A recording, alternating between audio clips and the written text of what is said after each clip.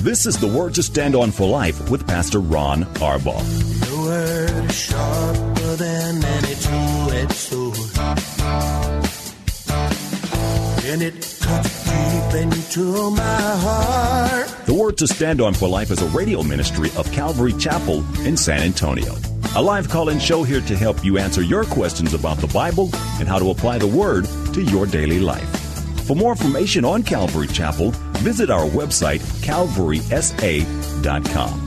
Get your Bible questions ready and call in now to 210-340-9585. It's The Word to Stand On for Life with Pastor Ron Arbaugh. I need the word to stand on. Keep me standing on solid ground. Word to stand on.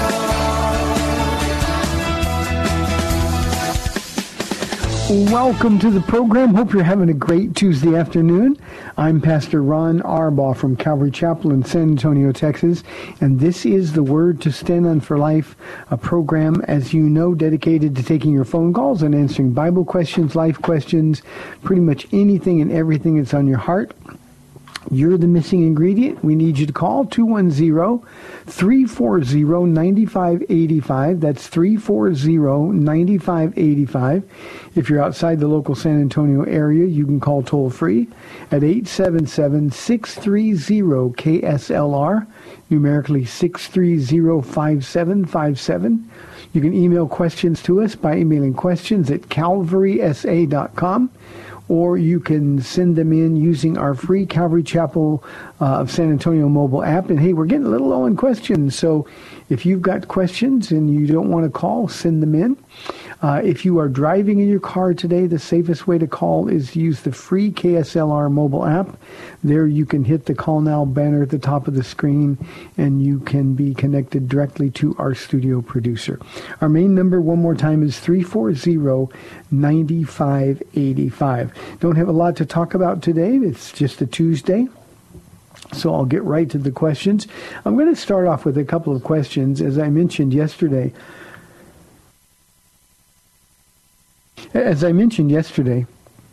we're going to be opening, in compliance with Governor Abbott's new executive order on Friday, May 1st. We normally have Friday night services anyway, so we are going to be opening Friday night.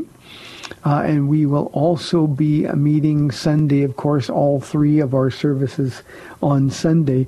People are still more than welcome to watch them online. We have a really, really large live stream audience. And there are going to be people who are going to be a little more comfortable watching online for a while. That's fine. We just want to be available for the people that want to come. And I've got a couple of questions that were sent in that I want to deal with. I'll answer them together. One is from our mobile app from Johanna. How do we do the kids? They also love to hug and put stuff in their mouth. Johanna, I'm going to be dealing with these things at length tomorrow before I actually get into my Bible study in Genesis 6 and 7. What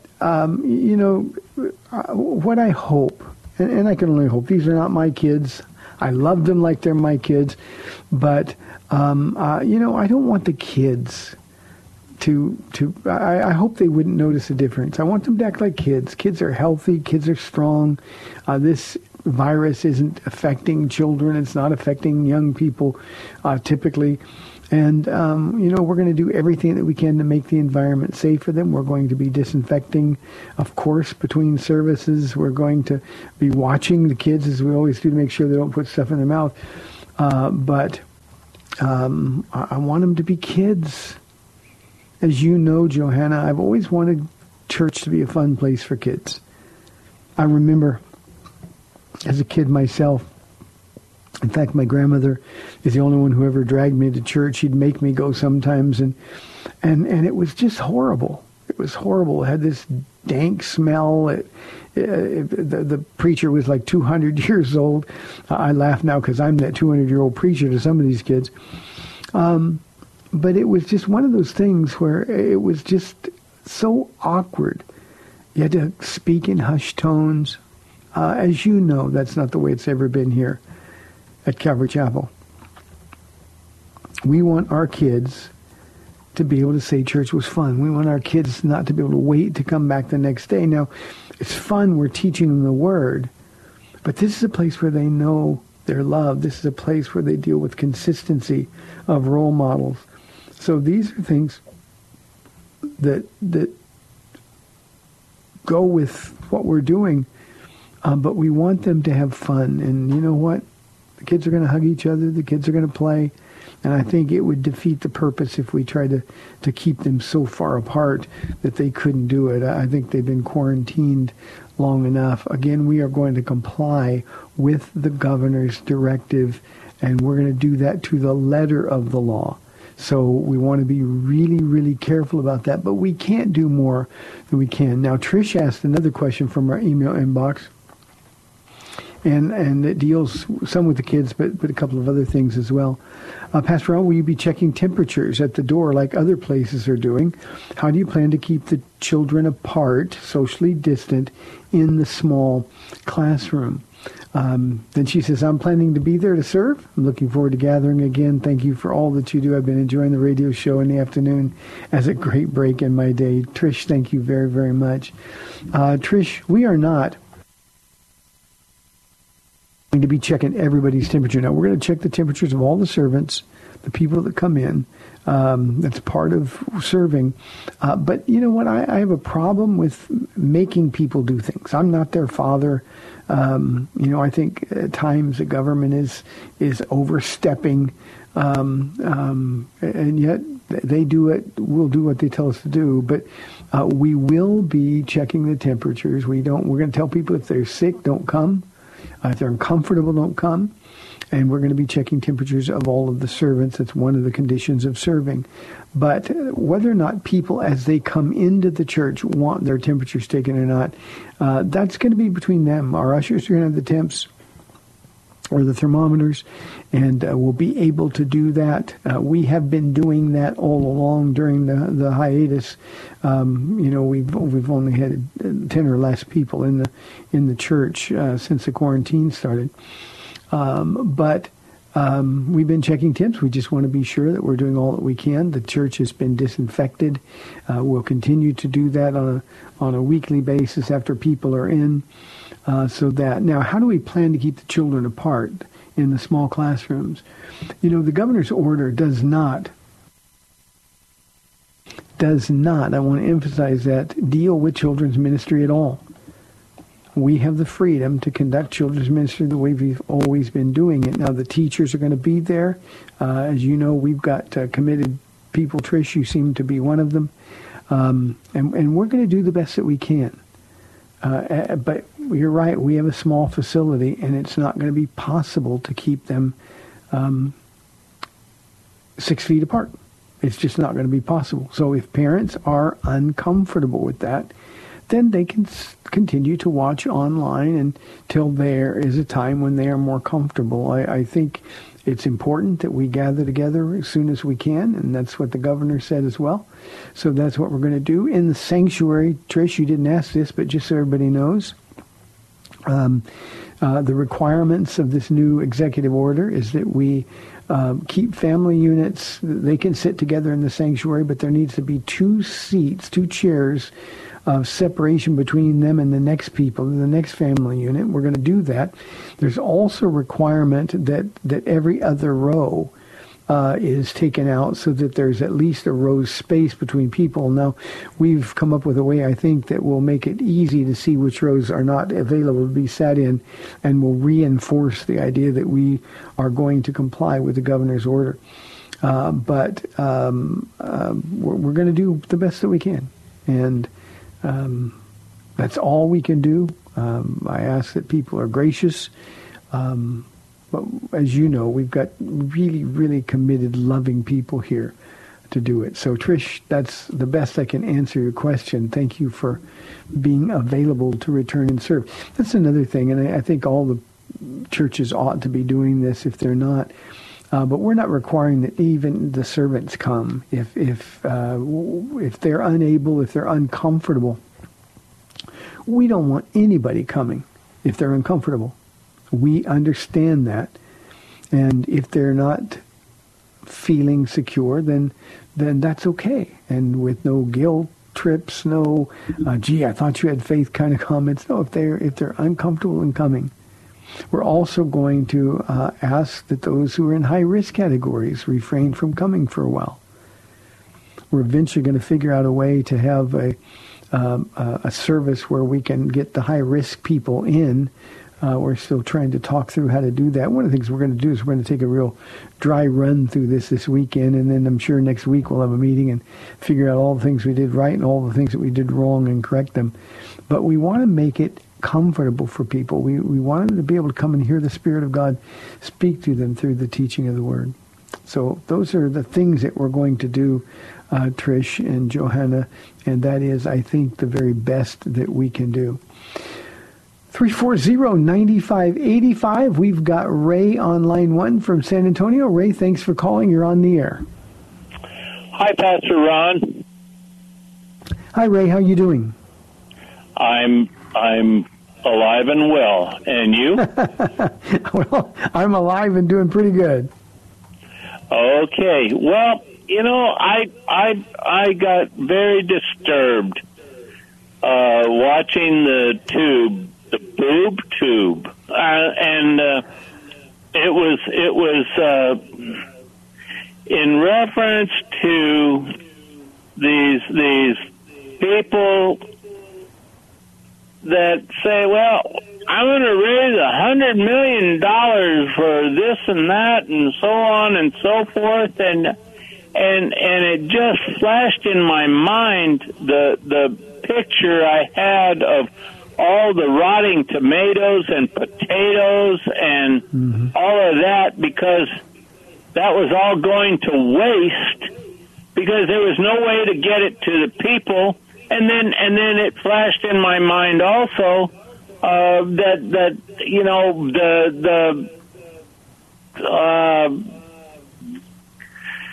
golly gee whiz, the lines of people that were waiting for free food in San Antonio even. Yeah. And they were 6 or 7 lines across, and, you know, I don't know how deep it was, and they were turned away because they couldn't get anything, and it all gone. And I'm just wondering, what in the world are these, you know, mega people thinking? And I'm excuse me for, you know, being kind of irate about it, but what is wrong with them that they don't even acknowledge that they could do something for small people, as opposed to, you know, exalting their own self of how much they could do. I don't know. I had so much of it up to my ears. I just couldn't do it. And I called before the show even opened, and I've been waiting for 15 minutes to get that off my chest. And I hope you would be able to use your weight because you've got quite of a following. You know, I mean, you're head of a large area here. You know, with Calvary Chapel. I don't know.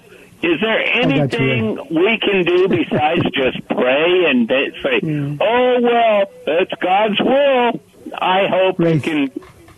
I'll do my best, Ray. Thanks a lot, and I appreciate your frustration. You know, one of the things that we have to realize about crises is that they always bring out both the best and the worst in people. You know, the world throws money at problems. We've got all these people with all this money. Money didn't solve problems. We know only Jesus can. The only thing that you said, and I'll get more into it, Ray, but the thing that you said that is a little bit of a concern for me when I hear it from Christians is there something we can do besides praying? And I think sometimes we diminish the value of prayer. I think sometimes We think we're not doing enough just by praying. You know, the world says, oh, your thoughts and prayers don't mean anything. But we who are believers know that that's the most important thing, the most powerful thing that we can do. The problem is that we like to see immediate results. And the truth is, there simply isn't going to be an immediate solution for this. Now, we have so, and when I say we, it's a collective we. You didn't make the decisions, Ray, and I didn't make the decisions.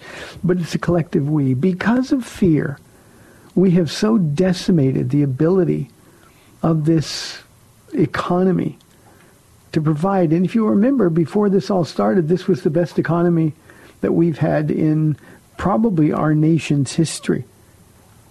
In fact, the economy was so good that it appeared that our president, regardless of your feelings about him, this isn't a political statement nor an endorsement, but it appeared that his re-election was an absolute cinch. And then this comes on, and because of fear, everybody panics. It's like all of these leaders and all of the media, they're like Chicken Littles. The sky is falling, the sky is falling. And pretty soon they shut down the most thriving economy in our nation's history. And there is going to be vast repercussions. The meat supply that's in the news now is going to be interrupted for months. The farmers, as you suggested, they're watching their product go to waste. It's waste the government is paying for, subsidizing. But all of that healthy food is being wasted. One of the things that I admire the governor of New York for, and I'm not typically a fan, but he said to see the people in his city who needed food and to see all of that food being wasted, he said, you know, we met the next day and we decided that we're going to do something about it. We need to get used to this. We need to get used to this.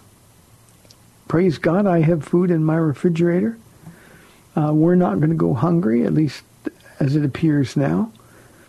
But there are a lot of people who are really, really hurting. And we've created an environment, and I'm not prone to making political statements here, but we've created an environment where people are dependent on the government in times like this. And then when we get out of this time, they're going to be even more dependent on the government. We need to pray. We need to pray. And here's what you can do, Ray. Here's what I can do. When we have an opportunity, when somebody comes along our path, we can be the Good Samaritan. We can feed people. We can give them a few bucks. We can pray for them. We can tell them about Jesus. And God will use you to minister to others. But there's simply no value in sitting at home and getting angry. There's no value in throwing metaphorical rocks at our leadership. All we can do is take the people before the Lord and do what we can when the opportunity presents itself. One other thought on this, Ray, and this isn't for you as much as it is for the audience. I think there's times when we, as Christians, because our hearts are right, but we try to take on too much. And the truth is, these are problems that we can't solve. I have no answer for coronavirus. I have no answer for an absolutely devastated economy. I have no answer for somebody who's hurting. You know, we've seen so many people who have lost loved ones who didn't get a chance to say goodbye to them during this crisis because they couldn't go into the hospital or to the nursing homes. There's nothing we can do to change that. But here's what we can do. The next time we see a need, and if we have the ability to care for that need, we can do it.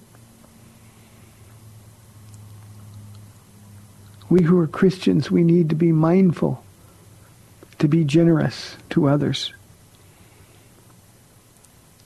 You know, Paul and I have continued to go out to eat a couple times a week at the breakfast place that we go to all the time.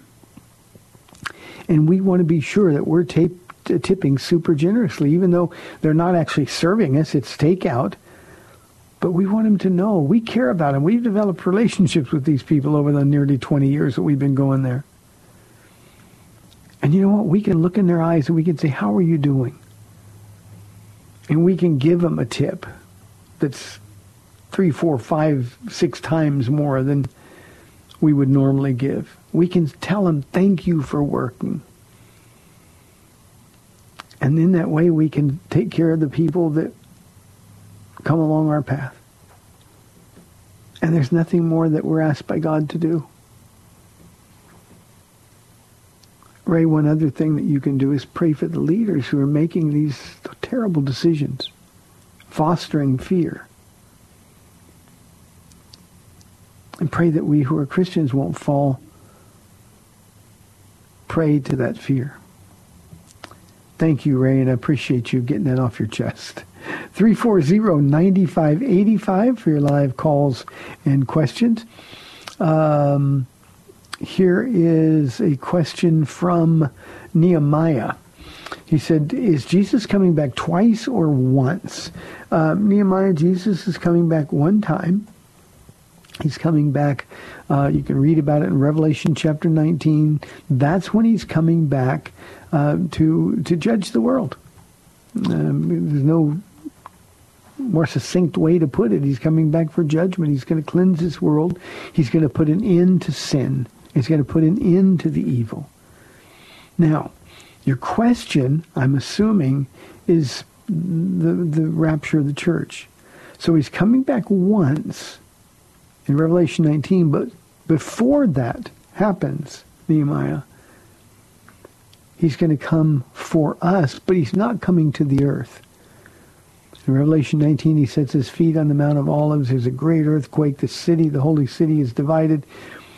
But not so.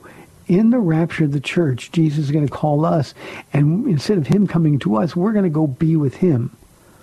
We're going to be caught up in the air together with the Lord, and we're going to be with him forever.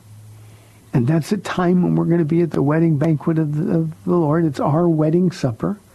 We're going to be the guests of honors. It's where we're going to hear our new names. It's where we're going to receive our rewards. It's going to be the most magnificent thing that we can imagine. But remember, he's coming to meet us in the air. He's not coming to earth.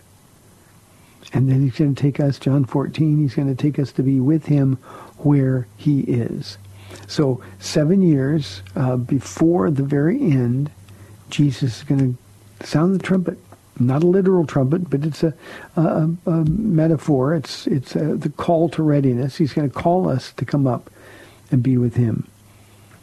And he's going to meet us in the air, and then we're going to be led in his train into that wedding banquet. And Nehemiah, I think that's going to happen soon. I think Jesus is coming back. I think that's why Christians, we truly need to be focused on the mission that he's given us in these last days.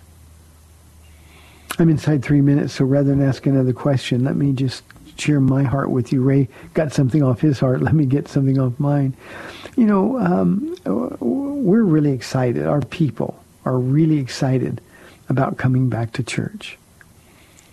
But I want everybody to know, wherever you go to church, if you come back to church and just fall back into the old patterns, the old habits, you're missing the point of this.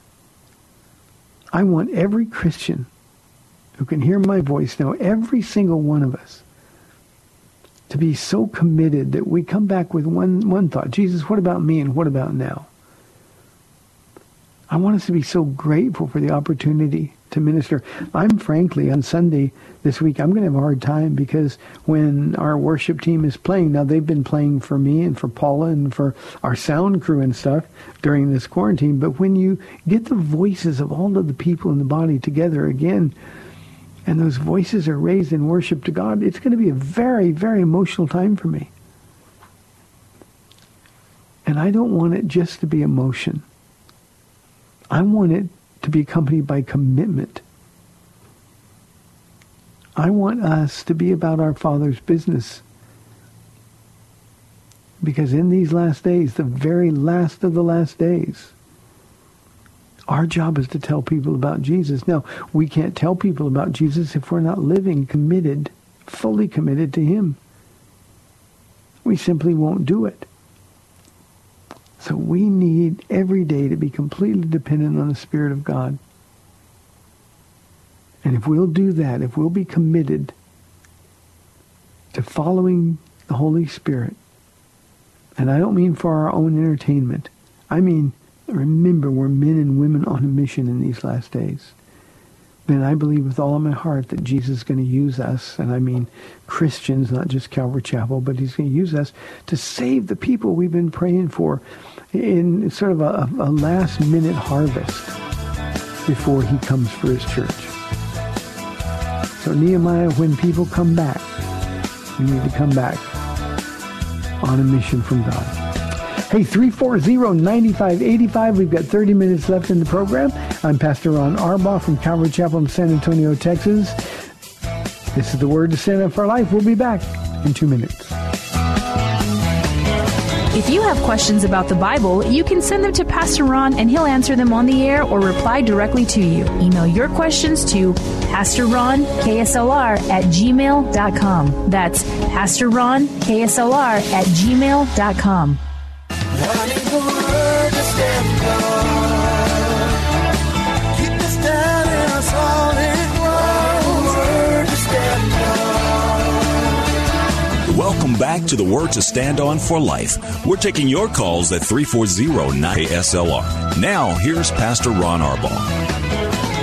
Welcome back to the second half of our Tuesday show, 340-9585. I'd invite any of you, if you have any thoughts or concerns about getting back together in church, not just our church, but your church. Perhaps we can help. But looks like we get to come back to church this week. Let's take a call or a question from Robin. And this doesn't say Robin, boy or girl, male or female, so I'm going to assume it's a man. Pastor Ron, what can you tell me about the John MacArthur, Beth Moore controversy? Who is right? Robin, I can't tell you a bunch. I get tired of the nonsense and the bickering back and forth sometimes between churches. You know, John MacArthur has been a person of impact in my life. He's from Southern California. I got saved in Southern California. I read everything I could get my hands on by him, listened to him preach both in person and on the radio. And you know what? He actually has no bone in this controversy.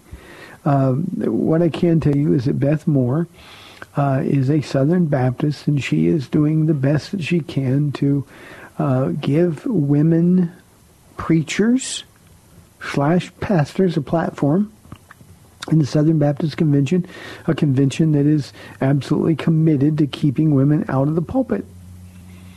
Now, I just did this Bible study in 1 Timothy chapter 2 this past Sunday. Women cannot be pastors. God makes the rules. It's not that women are not capable. It's not that men are more spiritual. It's not that men are better leaders. None of that matters. What matters is that the church belongs to God. God makes the rules. We as Christians who call him Lord have to follow the rules. And the truth is we don't. Now, Beth Moore has been a very popular author and speaker, especially to women, for a long time. And she has decided with a few allies in the Southern Baptist Conference that she is going to elevate the role of women in the church, and she's going to be the figurehead. John MacArthur was asked about it at a conference that he was teaching in a Q&A, and he said that Beth Moore ought to go back home and be under submission to her husband or something along those lines. And that just stirred up a firestorm. And they've been snipping at each other for a while. It is conduct very unbecoming of Christians. John MacArthur is not a Southern Baptist, and he needs to stay out of the controversy. Beth Moore, who is a Southern Baptist, needs, as a Bible teacher, to do what the Bible says. That's all I can tell you about the whole thing. This is not going to go away, however, Robin, because we want what we want more than we want what God wants. So that's the best I can do about it. This has now been going on for some months. And like I said, there's no sign of it letting up. Here is our next question. It's anonymous. Pastor Ron, why do you think so many Christians are fearful during this pandemic? Is their faith weak? Anonymous, no, their faith isn't weak. No, I want to be really, really blunt here. When we deal with our health, it is a fearful thing. I want to say that again. When we deal with our health, it is a fearful thing. 2.5, 3 years ago, I went through a crisis with my heart. Most of you who've been listening for a length of time are familiar with that. And it was fearful. And I remember in the hospital with Paula sitting there. And I said, Paula, don't let me embarrass Jesus. Don't let me embarrass you. I need to remember that I'm a Christian even though I am now afraid. And the idea is it's naive to pretend fear doesn't exist. Because it does. Not only that, but there's an enemy sort of stoking that fire all the time. He wants our witness to be compromised. So the question is, what do we do with our fear? And I think the faithful Christian is going to take that fear and lay it at the foot of the cross and say, Jesus, I'm yours. You've got me. You know I have a mission. You know the number of days that I have. And I want to use every one of those days serving you with my whole heart. And to do that, we've got to say no to our fear. Jesus, you handle the fear. That way, the power of the Holy Spirit can then come and take over. And it doesn't mean that we're not afraid. The fact that we're afraid doesn't mean our faith is weak. Often, fear is a healthy thing. But for the Christian, Anonymous, what we need to do is continually lay that fear down. And here's where I think a lot of the church is missing out. We keep bombarding ourselves with the news that comes in, with all of the, I called them Chicken Littles earlier. We listen to all of the stories, all these thousands and thousands of people are dying. The truth is most of those people are not dying because of this virus. They're dying because they've got all kinds of other things. In our city, we have, and I'm going to try to remember the best I can, and maybe off a little bit, but there was 38 or 39 deaths that were attributed to coronavirus. 19 of those deaths were in one nursing home where people were in horrible physical condition, and the virus just sped up the process a little bit. I've done a ministry in nursing homes, and people die there quickly. They deteriorate very quickly, especially if they're cut off from their loved ones. So this virus didn't do that. So the idea is we're listening to all this and we're being afraid. And here's one of the real tragedies, Anonymous.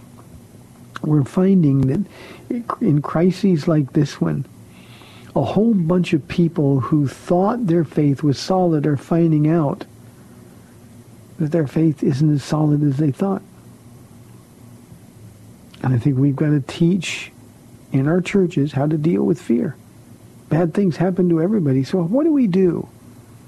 What do we do? I just got and I'll ask everybody to pray for him, but I just got a bulletin, and somebody knows that I'm a fan of Ravi Zacharias.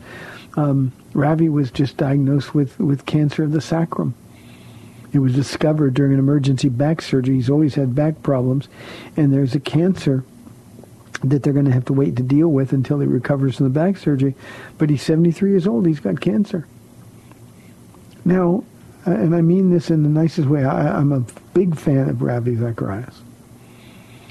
But now he's going to find out if his faith is real. You see, head knowledge doesn't help you. This is a matter of faith. And how we respond in times like this is going to be determined by the relative strength of our faith. And Anonymous, I think we're finding out that a lot of people are not on as solid a foundation in terms of their faith as they thought they were. As long as things were going great, no problem. But now there's fear. Now there's other considerations. And what they do with that faith and what they do with that fear is going to be sort of what measures them as faithful Christians. Don't think that being afraid is a sign of weak faith. Faith is the antidote to fear. That's when we have to believe, when we have to trust. I'm speaking, of course, from the Word of God, but I'm also sharing my heart with you experientially, because I had to go through that very thing, and I think I did okay. But it's one thing for Jesus to say, do not be afraid. Truth is, we're going to be afraid. But it's always what we do with that fear that matters the most. Here is a question from Seth. He says, what does it really mean that God loves a cheerful giver? We give because we should, but it's not always a cheerful thing to take hard-earned money and give it away. Well, Seth, props for your honesty there. What God means by saying, I love a cheerful giver, is that he loves somebody who realizes that everything God has given us belongs back to God.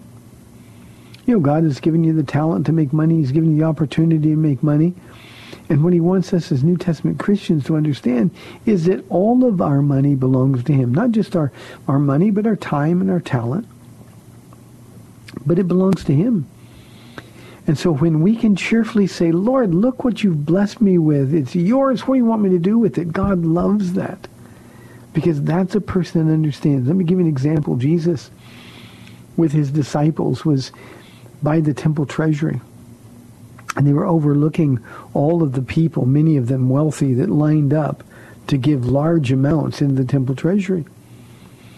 And Jesus didn't care about any of those other people. He focused in on one poor widow who had just 2 mites, less than a penny total.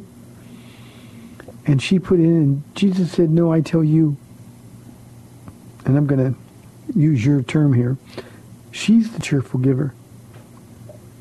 All of these other people, Jesus said, they put in out of their wealth. This woman put in all that she had. And Seth, there's nothing that pleases the Lord more than when we demonstrate faith, and there's nothing more faithful than saying, Jesus, everything I have is yours. Now, what do you want me to do with it? And we can't outgive God. Remember, this isn't give to get. We can't outgive God. Seek ye first the kingdom of God, and all these things. What things? All the things that you need, all the things that you worry about, all these other things will be added unto you. So that's what it means. God doesn't really love, let me rephrase, he loves stingy people, but he doesn't like their stinginess. A generous man will himself be blessed by God, we're told in Proverbs. So he wants you to be generous because he's generous, and he gave you all that stuff, so what do you want to do?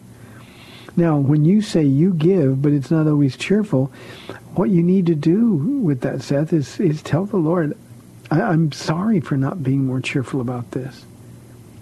I mean, he understands your problems. He understands your heart. So you can say, but we have needs and we have bills, and to give money to the church when we have these other needs is not always a cheerful thing. And let the Lord sort of minister to your heart, Seth, because what he will say is, it's not your money, it's mine. Let me use what is mine through you and bless you as a result. Again, it's not a give to get. Motive is everything. But God loves a cheerful giver. And the reason he loves a cheerful giver is because he was a cheerful giver. For God so loved the world that he gave his one and only Son, that whosoever believes in him will not perish, but have everlasting life. Seth, let me say one other thing. If you cannot give cheerfully, there's no reward for giving. If you cannot give cheerfully, there's no reward for giving. So don't bother. Don't bother. 340-9585. Here is a question from Matt. He said, why did God choose circumcision as a sign for his covenant? Now, obviously, that's a sign with Abraham of his covenant, and then with Jews from Abraham forward. And the answer, I hope, is obvious to you, Matt. Circumcision is a painful cutting away of the flesh. Remember the stories when Abraham was circumcised, he was an adult. When Abraham's family, when his sons were circumcised, they were adults. There were armies that marched through the wilderness who, before they could go into Canaan and fight the battles under Joshua, they had to stay on the other side of the Jordan River to be circumcised. And then they had to heal. Why? Because it was really, really painful. And circumcision, a sign between God and his people Israel, that they were a special people marked out. Circumcision was not normal in the ancient world. In fact, only Egyptians that I'm aware of practiced it, but for different reasons. And it was considered barbaric. So what God did was say, I want you to cut away the flesh. Now, obviously, the picture God was painting was for you, Matt, and it was for me. When we're told as new believers to surrender our hearts to him, to ask forgiveness for our sins, and make a commitment to pursuing holy living, we've got to cut away our flesh, and it's painful. Sometimes, Matt, it's people that we have to cut out of our lives because they lead us into trouble. Bad company corrupts good character, Paul says. Old friends, family members that do not mean us well.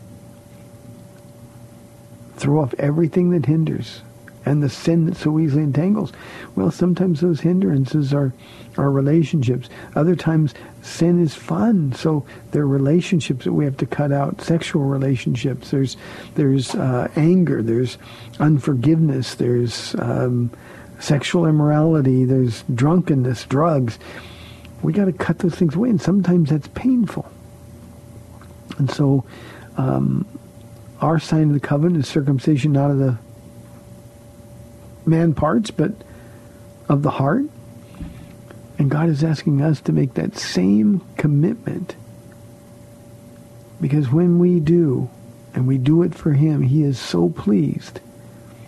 And that's why he chose it. Remember, his people were to be set apart. Israel was to be set apart, to be different than all the pagan peoples. That was what happened at birth. 8 days into life. But it was something that they needed to continue practicing for the rest of their lives, and certainly for you, Matt, and for me. We have to keep saying no to our flesh every single day. Painful. Let me tell a quick story. We don't have anybody on the phone. I was in a car wreck many, many, many years ago in college. It was a pretty bad wreck. And I was in the hospital for 5 days. And the guy in the room with me, nice guy, but he was in there for a medically necessary circumcision as an adult. He's probably in his mid-20s. I've never heard anybody hurt like that in all my life. I mean, moaning and pain and groaning and crying day after day after day. He couldn't sleep. He couldn't do anything. That cutting away the flesh hurt. Well, in the same way that cutting away the flesh hurts us when we willingly cut away that which causes us to stumble. Here is a question about the rapture from Danny. He said, is the rapture pre-tribulation, post-tribulation, or pre-wrath? Danny, there are three theories about the timing of the rapture. I am utterly convinced that it is a pre-tribulation rapture of the church. We have not been appointed unto wrath, but we've been appointed for salvation. And God's nature is such that it's impossible for him to pour out his wrath on the people that he loves. Jesus already took the wrath of God for us. That means the rapture has to be before the Great Tribulation. Those who insist on post-trib or the middle of the roaders, the pre-wrath people, and their position is that it comes at the halfway point of the Great Tribulation. They need to understand, they need to study the nature and the character of God a little bit better. Let's go to a phone call. We've got Federico, our friend on line one. Federico, God bless you. Thank you, Pastor. Pastor, I have been meditating on the word conscience because I was thinking of 1 Corinthians 7:14, where it says, if my people would humble themselves and seek me and pray and repent. And I was thinking, when was that time that I humbled myself? And then I thought, when I perceived that I was wrong. And that came with my conscience, because before then people would tell me you have no conscience. And then it struck me that before I humbled myself, my conscience was awakening of my wrongdoing. And I remembered the scripture of the prodigal son, that he came to his senses on that pig pen. His senses, his realization that he was wrong. And then I've been meditating on and researching the word conscience, and I found one in 1 Timothy 4:2, where it says that the conscience is seared. It was dead. I had no perception of what. And then another scripture came to mind. What was evil I called good, and what was good I called evil. And I want your take. I want to take on what your take on conscience, our conscience, when our conscience awakens to our wrongdoing, to our wickedness. You know, Federico, when that happens, I mean, that has to happen before we get saved. One thing that is an absolute requirement for us to meet Jesus is we've got to come to the end of ourselves. We've got to realize that I'm the sinner. Lord, save me, a sinner. And Romans chapter 1 is the best passage on conscience. Paul talks about being given over because of our hard hearts and our seared consciences. We're given over to the hardness of a heart. And God's gift to us is a conscience. It sort of acts as a governor.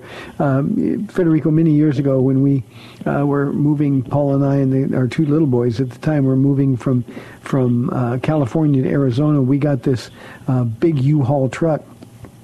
And it had a governor. I didn't know what a governor was. I'm not very mechanical. We didn't know what a governor was. And no matter how much I stepped on it, it wouldn't go more than 50 miles an hour. The engine would be racing, wouldn't go more than 50 miles an hour. Well, it was to protect us from going too fast. Well, our conscience is used by God to protect us from going too far away from Him. And it's that awakening that's only a function of the Holy Spirit. When the Holy Spirit comes alongside of us and begins to convict us of sin and of righteousness and judgment, suddenly the things that we used to do that didn't bother us at all, we're doing them now and it bothers us. And the reason is because the Spirit has sort of pricked our conscience, and our conscience then is used to lead us to the existence of God and an awareness of how far short we fall and how needful we are of God in our lives. And then the Holy Spirit reveals Jesus to us. But we've got to change. I tell people all the time, you can come to Jesus just the way you are, but you can't intend to stay there. You can come to Jesus no matter what you've done, and He will accept you, but you've got to own your sin. You've got to confess it, and then you've got to ask for forgiveness. And I tell our church here all the time, Federico, that when somebody meets Jesus, they necessarily, if they've really met Him, they have to change. And that's what the conscience does. The conscience warns us of danger. It's a wonderful gift from God. The conscience warns us that we're in trouble, that we're on the wrong path. and gives us the opportunity to be redirected to the right path. So I'm with you. That's a wonderful study. I would also add, you mentioned the Isaiah 5 passage, where evil is called good and good is called evil. And I think you said 1 Corinthians 7, but it's actually 1 Chronicles 7:14, where if my people who are called by my name will humble themselves and pray, then I will heal their land. And the idea is God is always looking for men and women whose consciences are responding to the prompting of the Holy Spirit. And when we do that, then we can be introduced by the Holy Spirit to Jesus. Then we can be transformed, but not a moment before. Does that make sense? It happened to me 15 years ago. The conversations at the bar, what I was doing, started bothering me. That's the word you use. It started bothering me. Yeah. And the people that I hung around started bothering me. The same conversations that I used to get into, I found horrible. I found, man, this... And I started getting away from, and then started going to church, and I started surrounding myself with good, godly people, and I started studying the Word. I started in the prayers. I started in the praise and work. I started in the witnessing. Federico, that's when a dead man came to life. To feed. That's what happened. Yep, that's when a dead man came to life. Thank you, Federico. There's the end of the program. Hey, thanks for tuning in today. Keep us in prayer. We're kind of going through this reopening process, as a lot of churches in the area are going to be. Let's be good citizens at the same time. Let's love on the people of God. You've been listening to The Word to Stand Up for Life. Lord willing, I'll be back tomorrow at AM 630, The Word, at 4 o'clock. We'll see you then. Bye-bye. Thanks for spending this time with Calvary Chapel's The Word to Stand On for Life with Pastor Ron Arbaugh. The Word to Stand On for Life is on every weekday afternoon at 4, and Pastor Ron invites you to find out more about Calvary Chapel at calvarysa.com. The Word to Stand On for Life was sponsored by Calvary Chapel of San Antonio. The Word to stand on.